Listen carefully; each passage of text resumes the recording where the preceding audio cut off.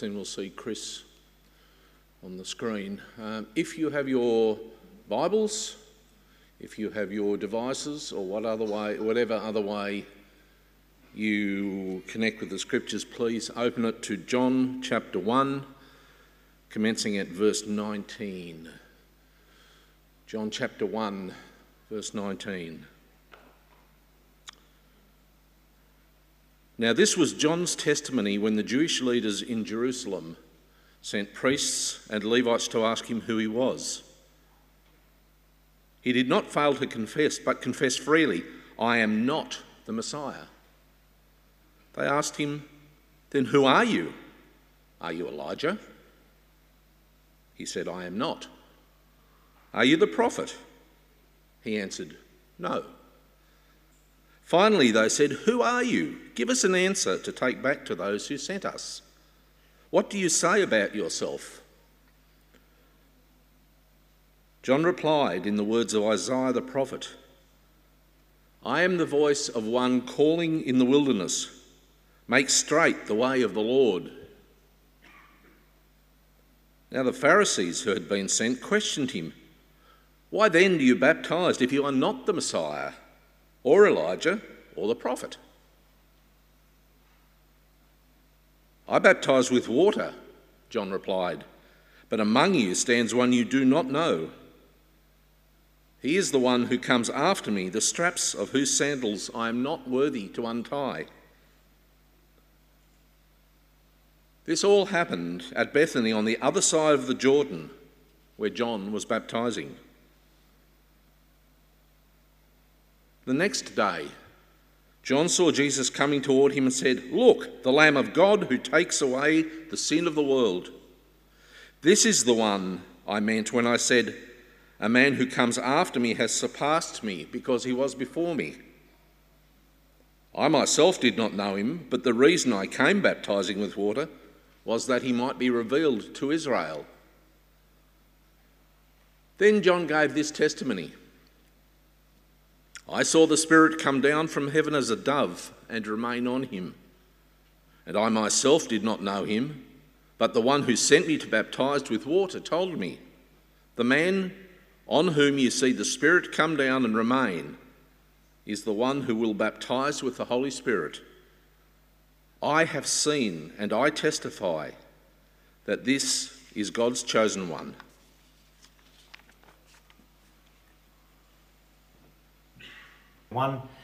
So well.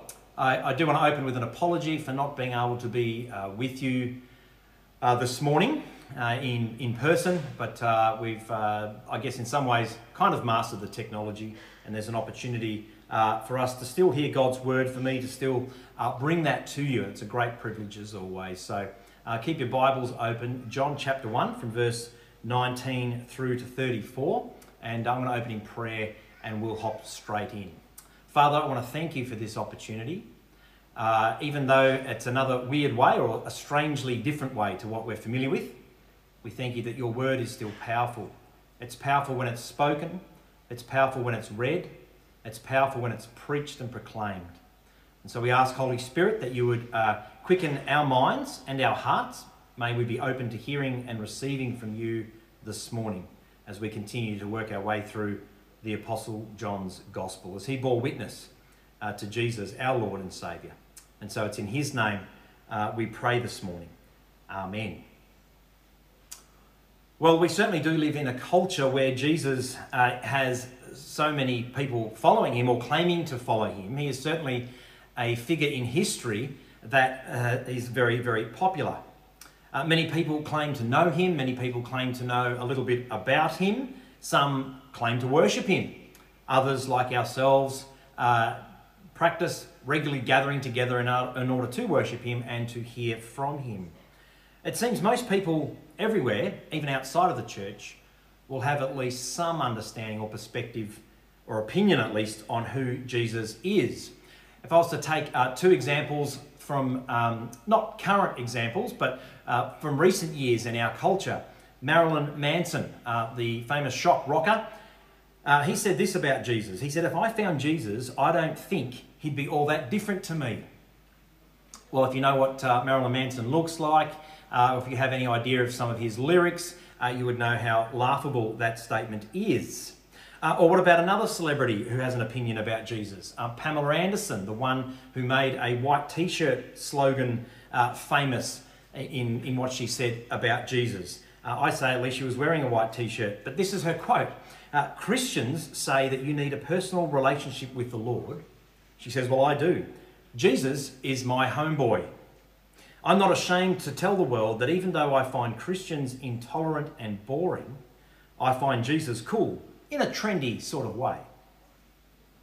Well, Jesus might still be popular today, but there are lots of different views about who he is. People who, by their own opinion, are bearing witness to him in all kinds of weird ways.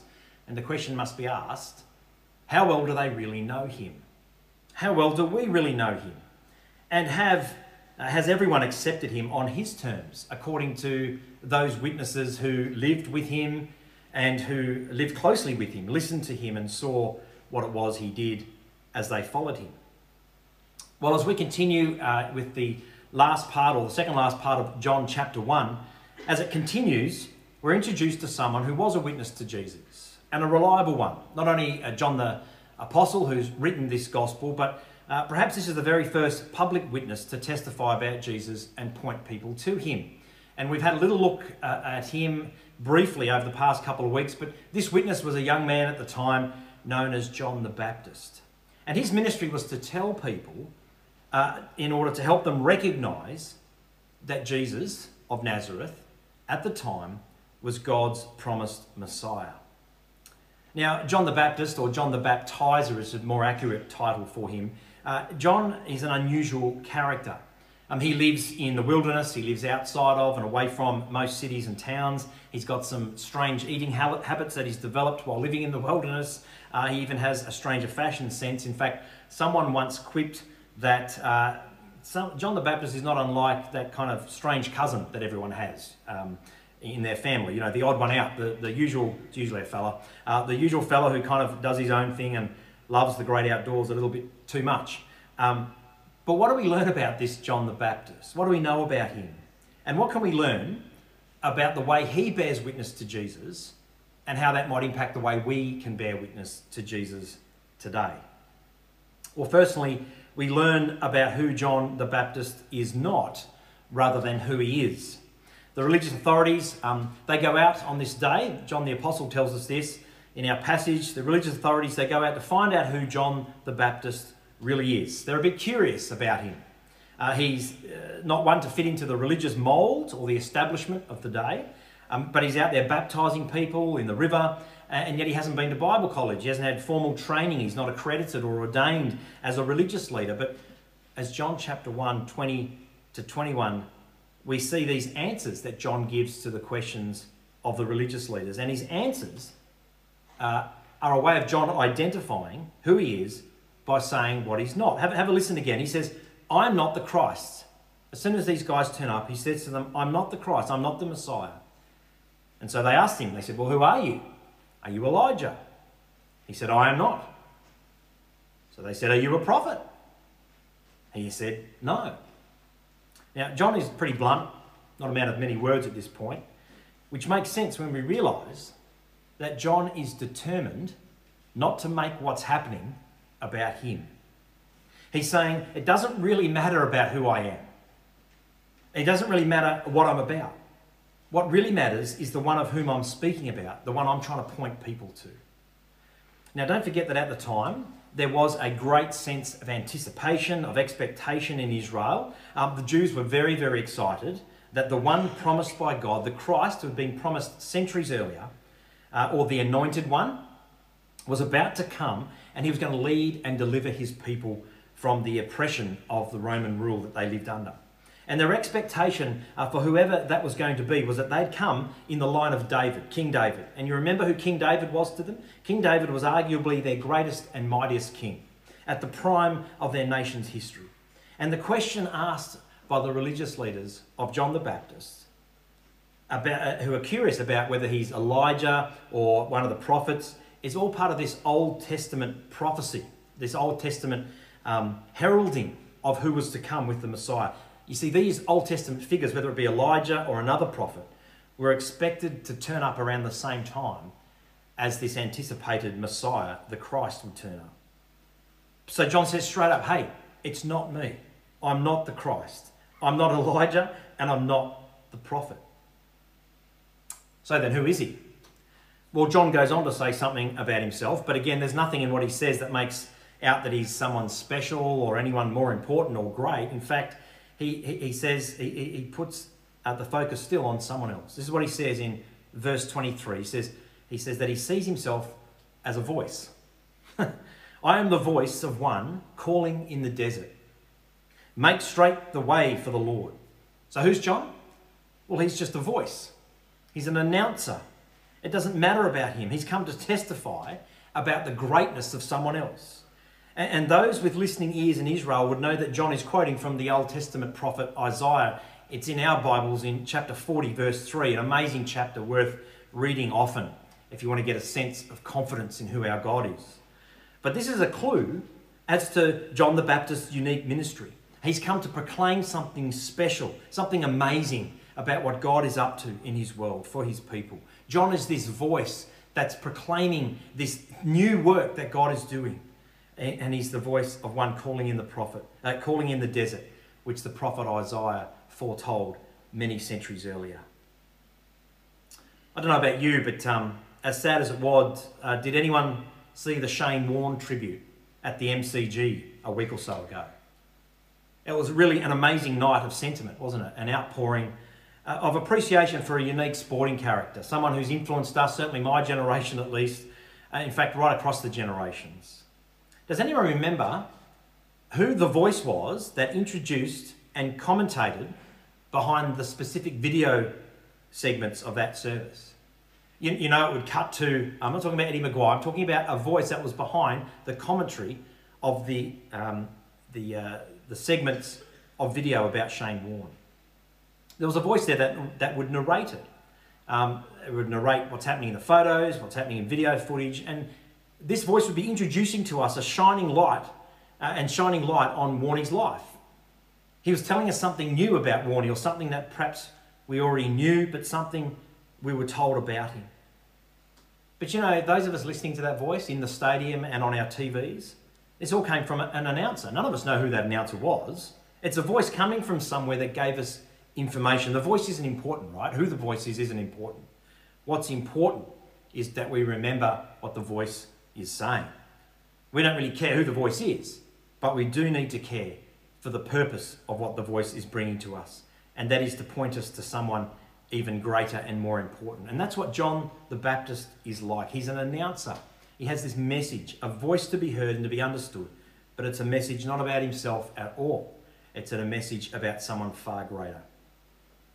John the Baptist bears witness to Jesus by proclaiming and calling calling all those who might be willing from amongst God's people to prepare themselves for the coming of God's Messiah, God's King. And if we want to nickname him, JB was one of the first real live witnesses to who Jesus was and is and what it was he came to do. Well, just a little bit about the baptism. What was the baptism that John was doing? What was that all about? See, the baptism John offered was unique for that time. It's not like how we practice baptism today in our tradition or in any other tradition within churches today. This was more of a baptism of repentance and preparation. It was a baptism that sort of like a cleansing ceremony for God's people to come, to undertake as Jesus had come and he was about to begin his public ministry, teaching and living out God's kingdom. Something special was happening.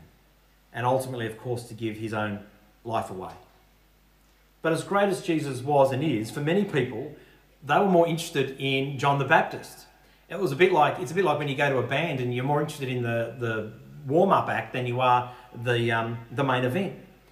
John the Baptist had become a very popular figure. He was a robust kind of guy, and the masses swarmed to him.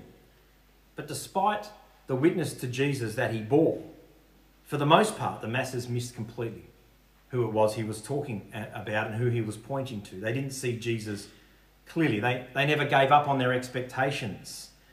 He didn't live up to their idea. Jesus didn't live up to their idea of what God should be like. He was, after all, a man from Nazareth. What possible good could come from Nazareth? He was born under scandalous circumstances. People would still remember that from 30 years earlier. But John wants the masses at the time to know this, and he still wants us today to clearly see Jesus for who he is. Because it's only when we see Jesus clearly that we can know how to respond to him. This is what John says in verse 26 to 27. He says, "There's someone coming after me, someone whose straps of their sandals I'm not worthy to even untie." Here's John, a celebrity in his own right, in his own day. People coming from everywhere to hear him. And he says, "Guys, you're coming to me, but it's not about me. I'm not the most important person here. There's someone so much bigger than me, so much more important than me. I'm not even worthy to do up his shoelaces."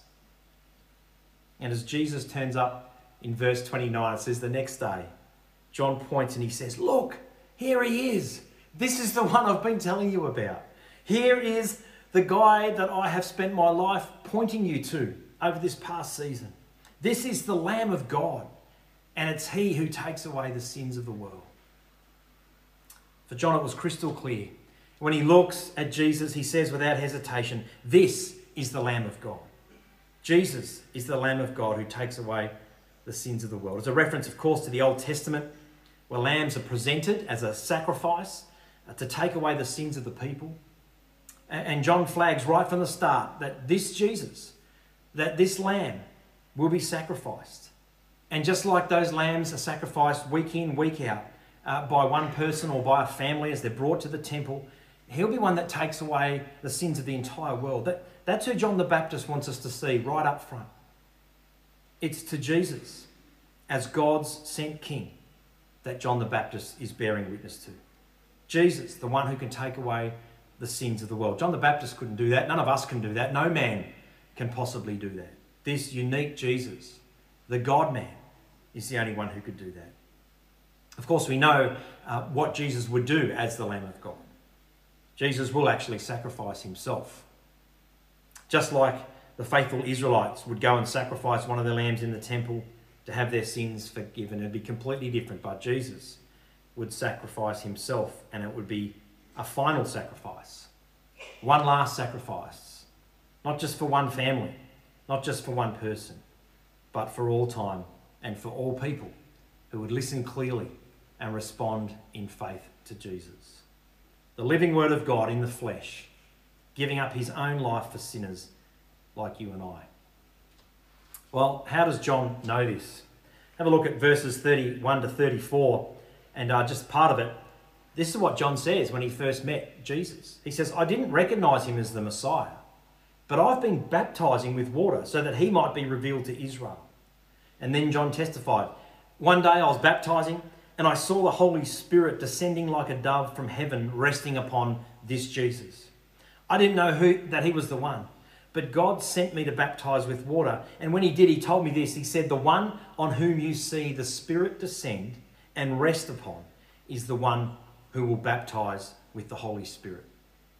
John says, "I saw this happen to Jesus, and so I'm here to testify that he is the chosen one of God."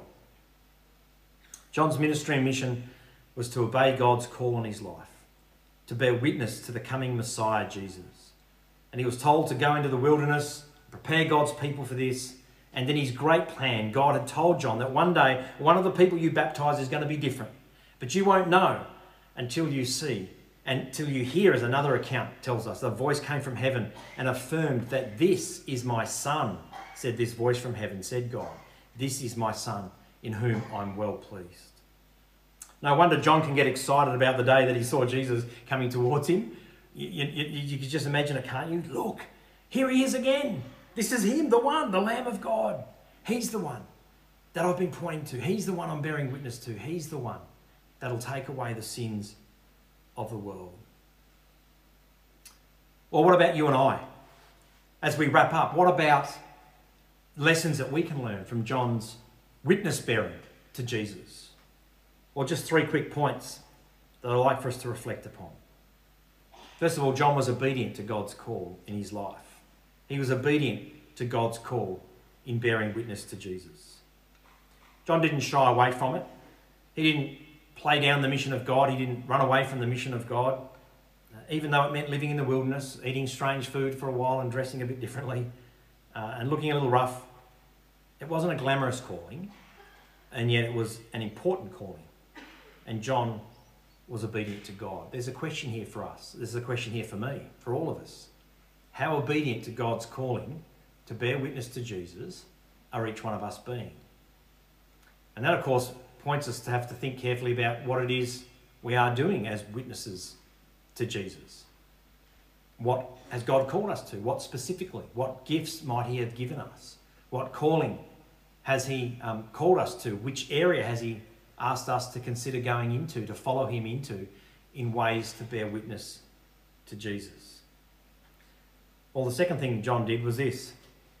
John played down his own importance in witnessing to Jesus, and he only focused on Jesus as the one to point people towards. John played down his own importance, and instead he pointed people to Jesus.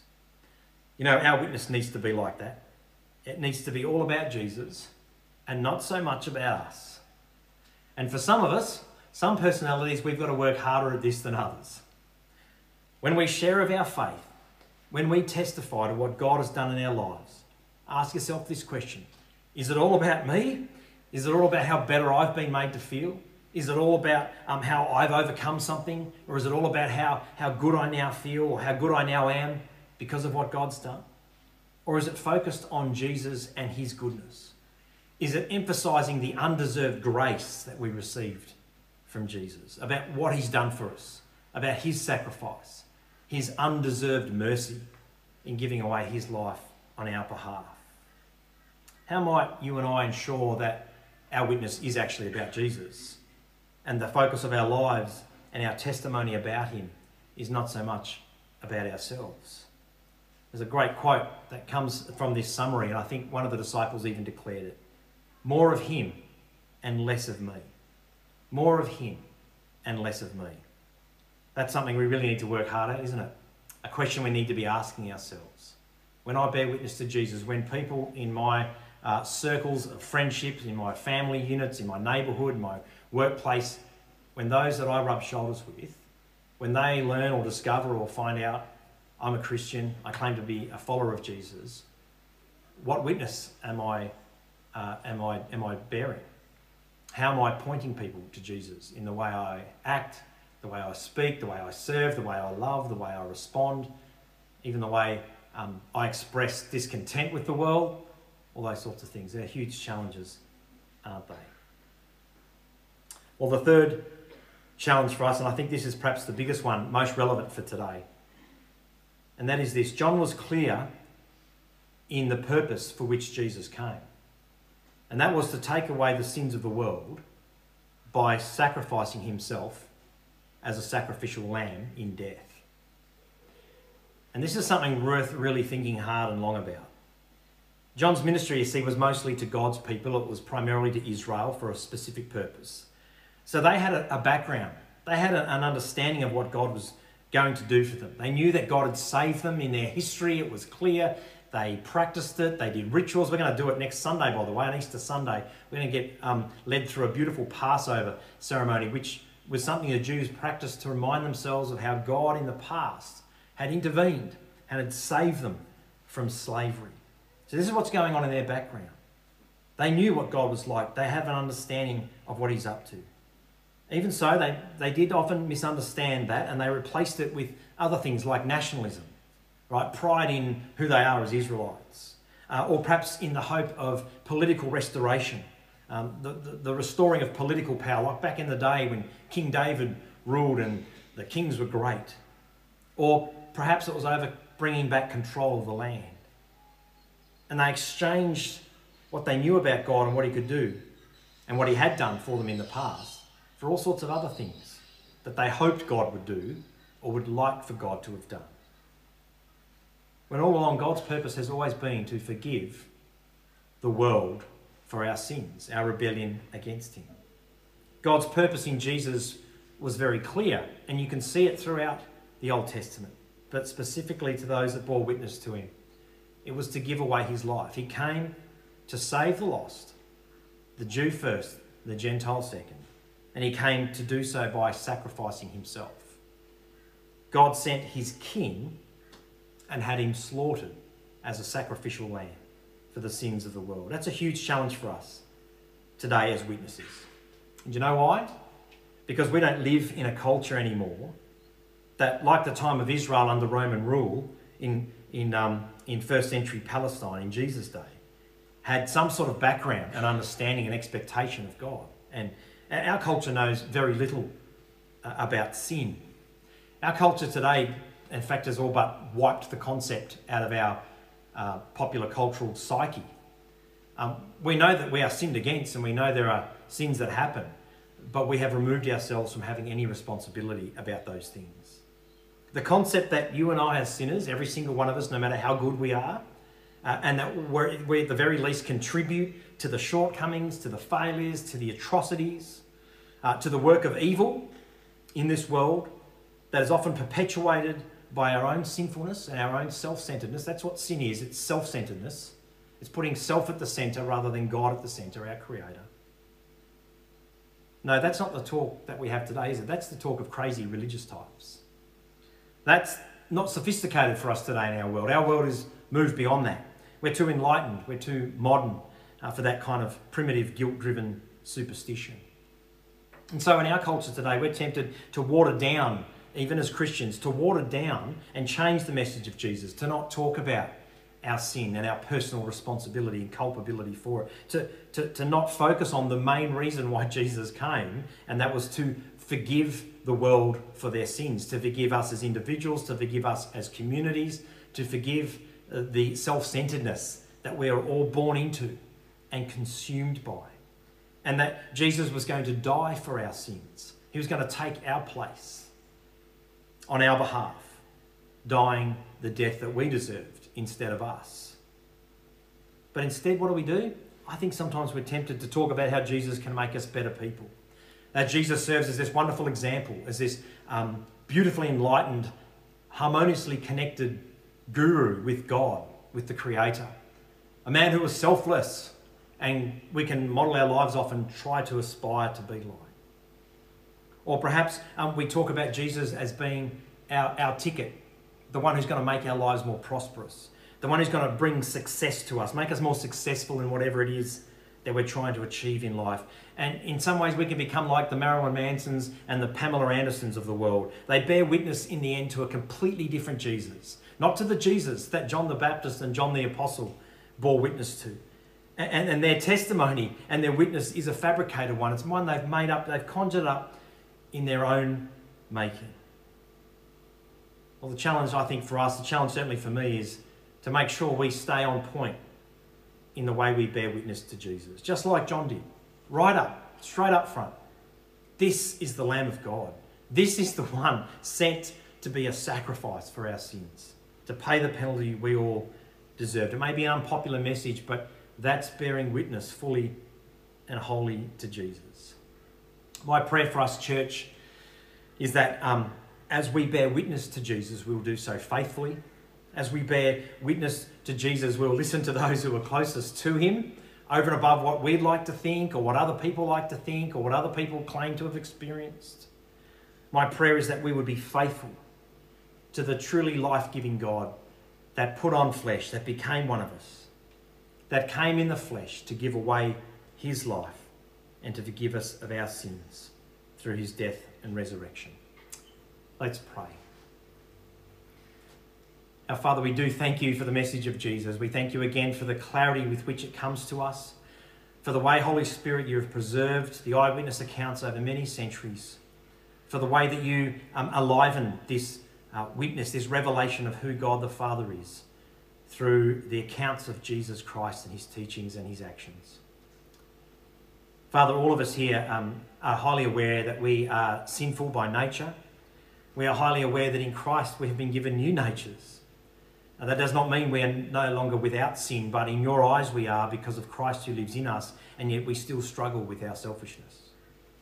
We still wrestle with temptations. Father, we're still tempted to look at and to give worship to other things that are far inferior to you as the God who created us. And so once again, we pause to ask for forgiveness in the confident hope and trust that you are a God who has already forgiven us in Christ. And we lay claim to the power of his death and resurrection on our behalf. We look forward to next weekend celebrating this and focusing on it in a special way together. We pray in advance, Father, for the lives that you may bring amongst us, for visitors who will come next Easter weekend at either of our services, who may be there amongst us who don't perhaps get along or aren't a part of a church community, who have been really knocked around by situations and circumstances in this world over recent years. Father, we ask that you would give us ears to hear as we bear witness. May we be sensitive as your people to listen to where people are at with you and to be ones that point them to Jesus, more about him, less about us. Father, we ask this not for our glory, not for numbers, but we ask this for your kingdom to grow through us as a small group, a small gathering of one of your local churches. We pray these things in Jesus' name. Amen. Thank you, church. I do hope to be worshipping with you next weekend as we celebrate the death and resurrection of Jesus in a significant way. God bless you, and I'll see you next week.